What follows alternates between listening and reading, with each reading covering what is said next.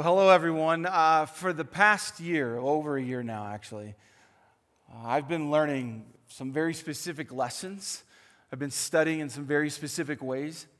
And in fact, about a year ago, I really felt like just as leader of the church, God was giving me some places to learn so that you and I could learn together.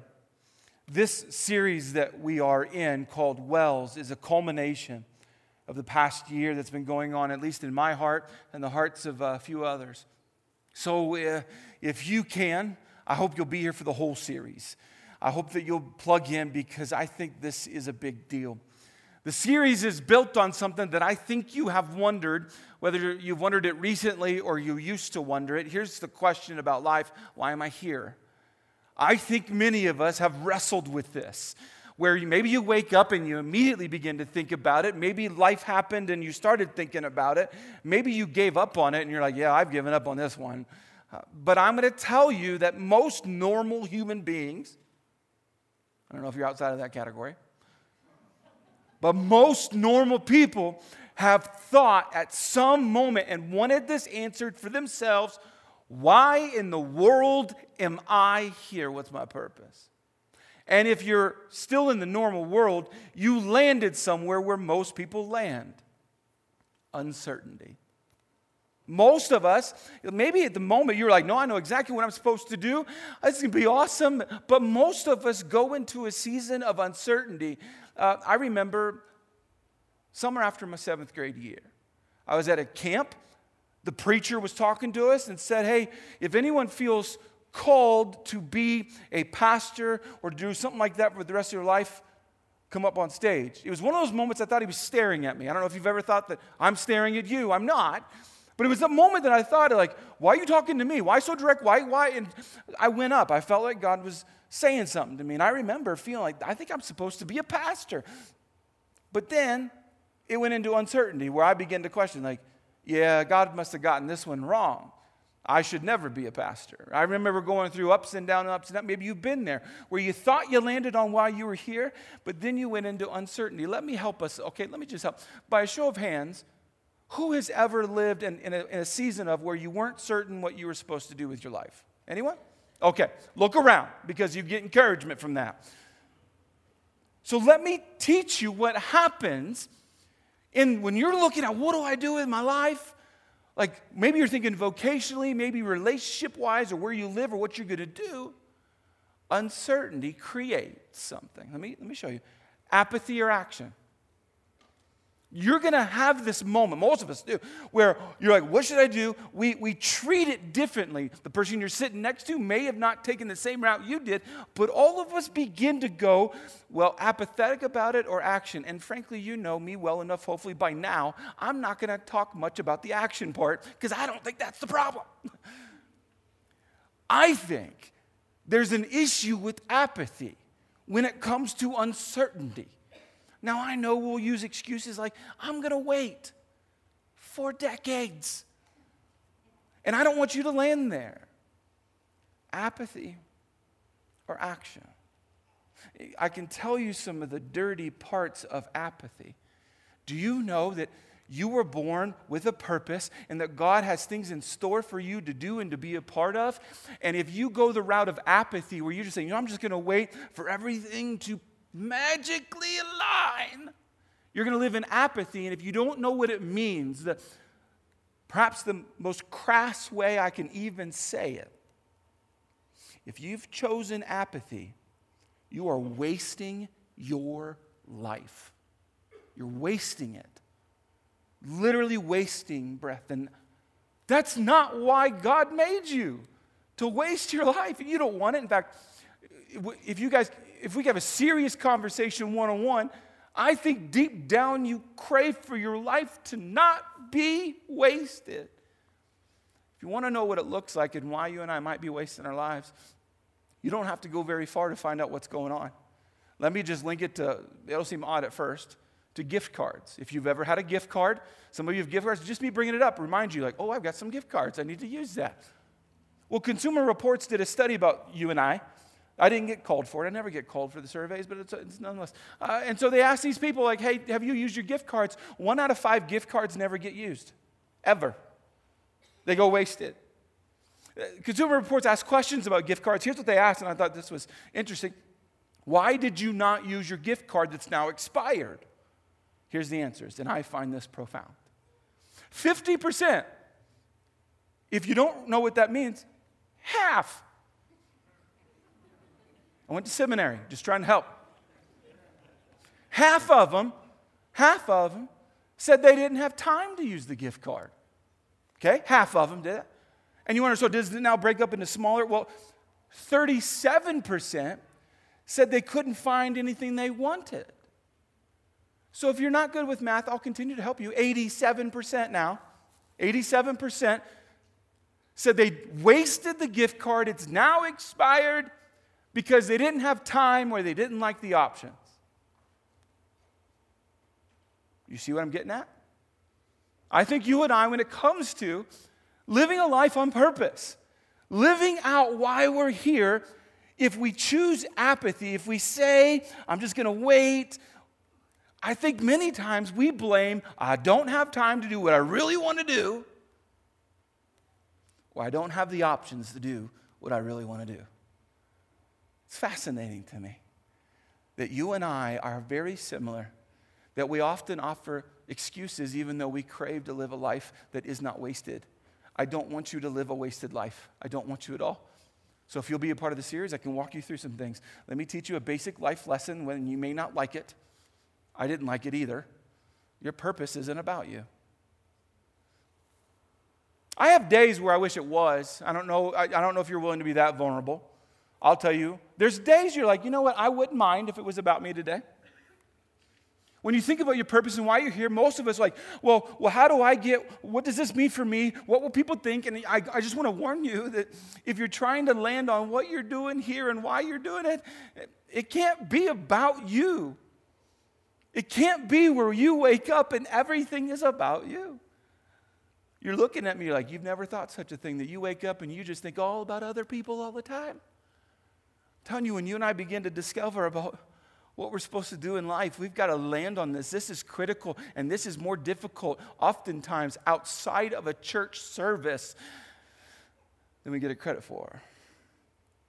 You have a purpose. I'm going to tell you that right now. If you've ever wondered, do I even have one? Did I get one? Did I get disqualified? Did I get left out? No, you have purpose. You have meaning.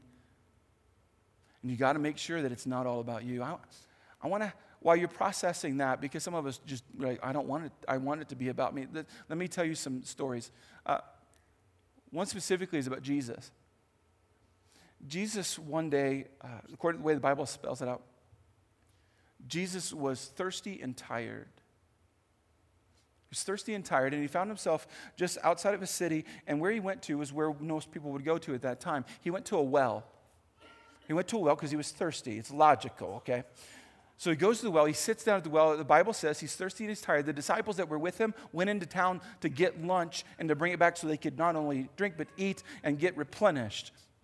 Jesus is at this well. Now, you need to know how big of a deal wells are, because I know we live in a different time frame. I'll spell it. Wells are one of the most significant necessities in life. I know many of us are like, no, David. I go to the faucet, and that works really well for me. Some of you are water snobs, and you don't even do the faucet anymore. You're like, oh, that's so old school. And you're like, you now have special bottles and pay way too much for water. Jesus being at a well is a big deal, and we need to get this. If you want to know why you're here, you need to understand wells. I know it's odd. Let me describe. You and I have lost the meaning and the value of wells because in, modern day well digging, you and I don't get one of these. There's machines now that in one day's time, can dig a well, set it all up, cap it, and make it ready for people. I mean, one day, 24 hours, you got it locked in, this is good. And many of us are like, that's great. It's not very difficult. Resolves major problems. Do you need me to tell you that you have to have water in order to live? It's a big deal. Jesus is at a well, and we think modern. Don't think ancient. And I know you weren't there. I wasn't there either, for those of you who want to have jokes, but I wasn't there either. Ancient well digging was different. They didn't have a nice shovel like this, but they had to use tools. They had to use their hands. If a well was going to get dug, multiple people had to be involved. And in fact, if you and your family had relocated somewhere, you had to have this first. If you didn't have water, everyone would die, and your generation would be the last generation. So you had to have water, so they would dig a well. It took tons of people, and it took months and months and months. People would hurt themselves. Tools would be broken.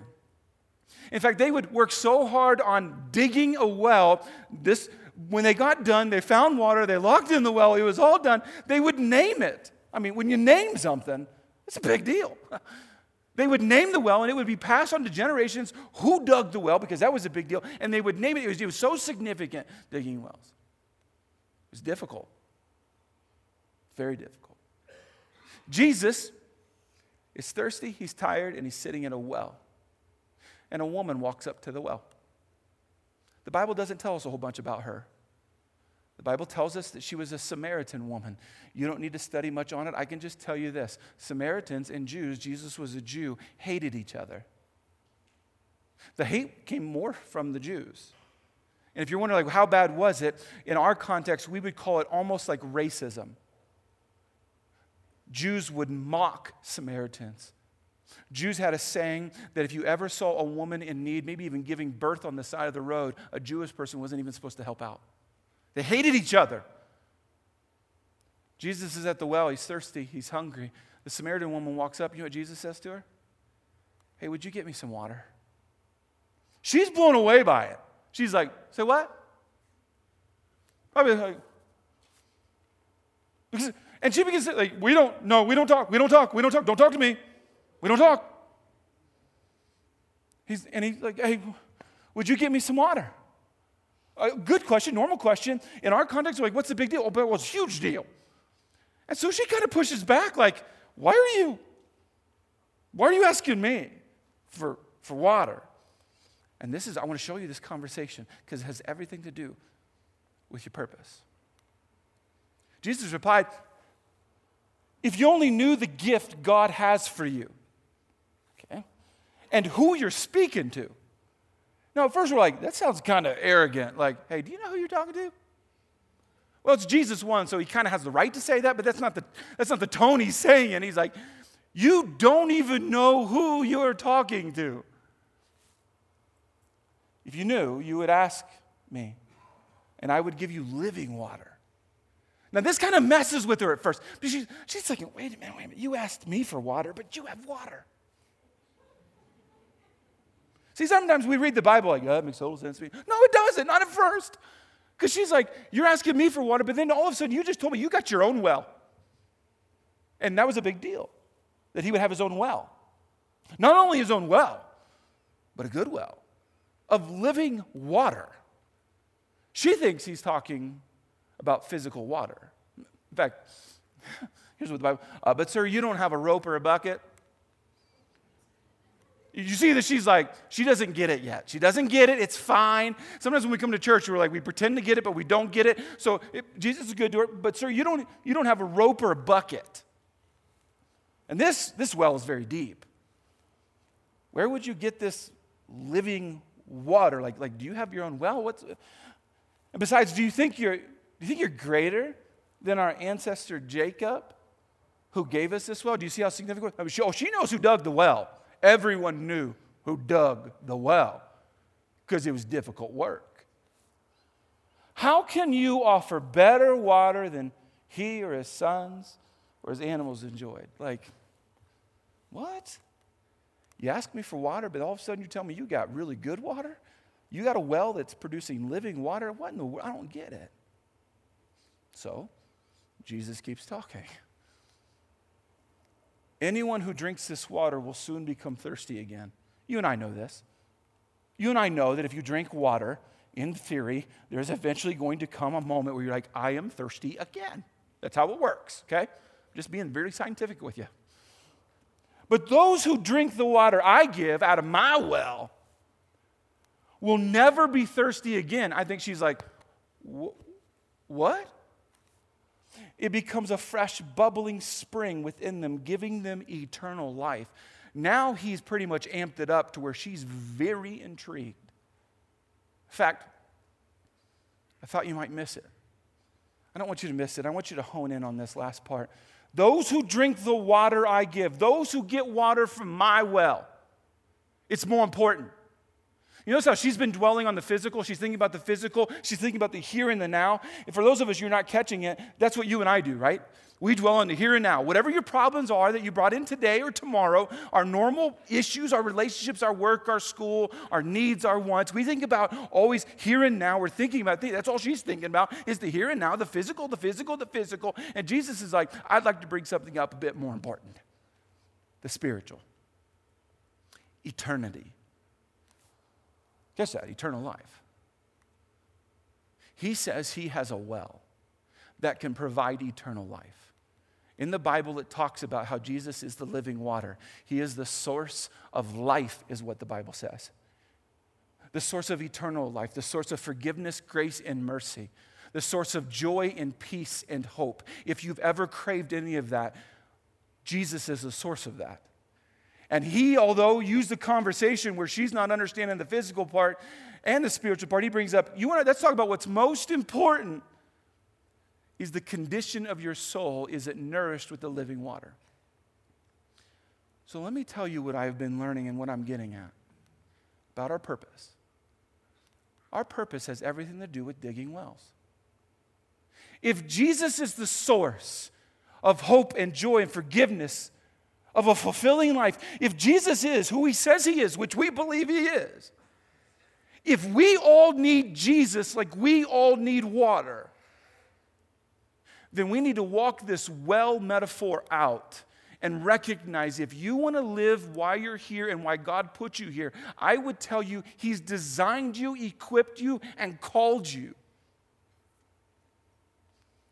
to dig wells. Now, don't think like the woman at the well thought. You're like, so where do we, water, I don't dig, I don't do this. Spiritually. Whatever you do for a living, whatever you don't do for a living, let me give you a definition. Well, an opportunity for someone to know who Jesus is. If Jesus is the source of all these great things the Bible says that he says that we believe to be, we know to be true, then you and I are not designed to just say, hey, great, I got some grace and mercy. I love second chances. Is that you and I are actually called to dig wells, to create opportunities for people to know who Jesus is. If you want to know why, if you want to lock on to the very reason you were born, and some of you are like, well, when does this happen? Is it when I'm 18? Does all of a sudden this get issued? No. If you're in school now, you have a purpose in school. I would tell you, what is it? I'd give you this. Dig a well. At school, create an opportunity for someone to know who Jesus is. If you don't have a job, if you're raising kids at home, if you're married, if you do anything or don't do anything, whatever you do when you wake up and you walk your day out, you're designed by God, called by God, to help others get the water, which means you and I got to dig wells. But there's a problem. Because a lot of Christians have accepted the grace and mercy and love of Jesus. They have tasted this water, as Jesus calls it, and kept it to themselves. Here's the greatest threat: our unwillingness to dig a well. I think this is the greatest threat, listen, to mankind. I know some of you think it's the government. We don't have time for that right now. I know some of us think it's culture. Some of us think our biggest problem is our marriage. Some of us think our biggest problem is one of our kids. I think some of us think our biggest problem might be church in America. But some of us think that our biggest problem is, there's a long list. We can come up with a list. We have too many Christians not willing to share the water. Or go further. Or to dig a well. Because you know that a well can provide water for a lot of people. In fact, to get into this, I think a lot of people they're just not taking it seriously. One day maybe we'll get to it, or hey, sure hope Pastor David or some of the other pastors do something about this. I like what C.S. Lewis said about Christianity. Christianity, if false, is of no importance, which is true, and if true, is of infinite importance. The one thing it cannot be is moderately important. Don't raise your hand. But can we admit that most Christians are treating it like it's moderately important? That maybe tomorrow I'll get at it. Maybe one day I'll bring something up. And we begin to even think that digging wells is, I gotta share everything with them, the whole Bible. I gotta just recite it. And they gotta listen to this hours and hours of me reciting it. Or I gotta preach a sermon. No, some of the most beautiful ways to help someone know who Jesus is not to speak, but with your actions, to show them how much God loves them. In fact, as a pastor's kid, I'm a fourth generation pastor in a row. I grew up around this. I've seen churches, I have seen Christians, and I have been one of these people in the past. Many people just flat out unwilling to do anything with this. So let me show you a reality. If we don't dig new wells, anyone and everyone doesn't really matter. That's the reality of it. I know as a church we talk about how anyone and everyone matters. They do. They really do. I'm just saying if we don't dig new wells, do you understand that fewer and fewer and fewer people come to know who Jesus is? Let me tell you one of the most gripping realities of where we live. I have asked this question many, many times of funeral directors. And every funeral director gives me the exact same answer. So either they're conspiring or it's true. Did you know that over half of the funerals done in the Black Hills are done by a funeral director and not a pastor, because over half have no name, no church, no understanding of God, no desire for God, no belief in God, and so they're like, hey, that's the plan. That's just in our region.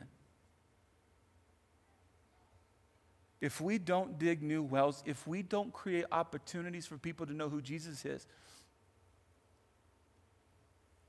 do you understand the ramifications of that? So I'll simply say this. The world needs you to live your purpose. The world needs you and I to actually engage our purpose, our calling, whatever God wants you to do and however He wants you to do it. The world needs you and I to dig wells. Needs it. Some of you are itching already for some details. It's too early for that. In the series, I will tell you details. I will invite you into very specific moments that will challenge both you and I. But we can't go to the details yet because we have a bigger conversation to talk about. We need to choose apathy or action. We have to choose it. Apathy or action. What are we going to let uncertainty do? Is it going to lead you to action? Is it going to lead you to a willingness, maybe a willingness to pick a shovel up, to dig a well at your workplace, or in a relationship that desperately needs Jesus? Apathy or action? Let me example what I think is going on. I'll example it. For those of you in the Air Force, you'll, I think, appreciate this unless I butcher the story. Years and years ago, when we would go to war, we would send planes with propellers. You're welcome for that information. I know you know that. Propellers. That was the technology we had. We sent planes in with propellers. They went fast, but then one day, did you know, and I think you do know, we created fighter jets. They go much faster. I have, well, they're make-believe dreams of me flying one, but fighter jets. In the propeller planes, if you needed to eject, you would hit this button, and because you weren't going at a crazy fast speed, you could launch out, and the parachute would launch like it's supposed to, and everything would work like it's supposed to. When they made fighter jets, there was a problem. They went real fast. And when you're going really fast, There's adrenaline just flowing. When you're going really fast, the decisions are different. The fears are different. And when they were testing these things, which I would never want to be that person, testing fighter jets. No, thank you. What they found was this. In the test, when it was time for the pilot to eject, do you know what they did? By just adrenaline and reaction, they grabbed onto their seat. That's a problem. They grabbed on their seat. The speed was pushing them back, which meant the seat couldn't move, parachute could not deploy. This is a life or death situation. There's a problem in the test. They would just do this and be like, some of you are thinking, well, why don't they just sit him down? Hey, you don't have to be afraid. You ever had someone tell you not to be afraid? You're like, you don't know. You can't just sit, hey, don't be afraid, it's fine. Lift your hands up. No. They found it was not fixable with psychology. So based on my studies, they created a device. They created a device that when triggered would force the seat forward. Not by the pilot's choice. This is what happened. But the seat was forced forward so that the parachute would be free to be launched out. The reality was this. They had to create a device. A device had to be made. Engineers, really smart people, had to come up with, how do we save the life of this person? And it was not to pry their fingers off. It was to create a device that would launch the whole thing.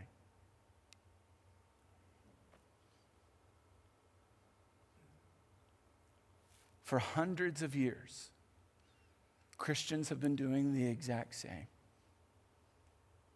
We accept grace, we get saved, and then we do this. And we don't move from our chair. Some of us even go to the same chair. Some of us claim the chair. This is both reality and metaphor. For years, Christians have been only concerned with what goes on inside of the walls of their church building that they built and the seats that they paid for, to where we thought that the goal of Christianity was to build the nicest building you could buy with the most comfortable seats and to hold on until Jesus came back. The problem with that is this. It means more wells aren't getting dug. And do you know a reality about a well? Do you know a well dries up? Typically, a well dries up. So until Jesus returns, do you know that we have to dig wells? And what I think is beautiful is this. Jesus knew this when he brought up the well. When he sat at the well, I think he knew that you and I would be talking about this. And do you see how difficult it is to hold on to your seat and dig a well? It's idiotic. Some might call it hypocritical to even have a shovel and to hold on to both the shovel and the chair.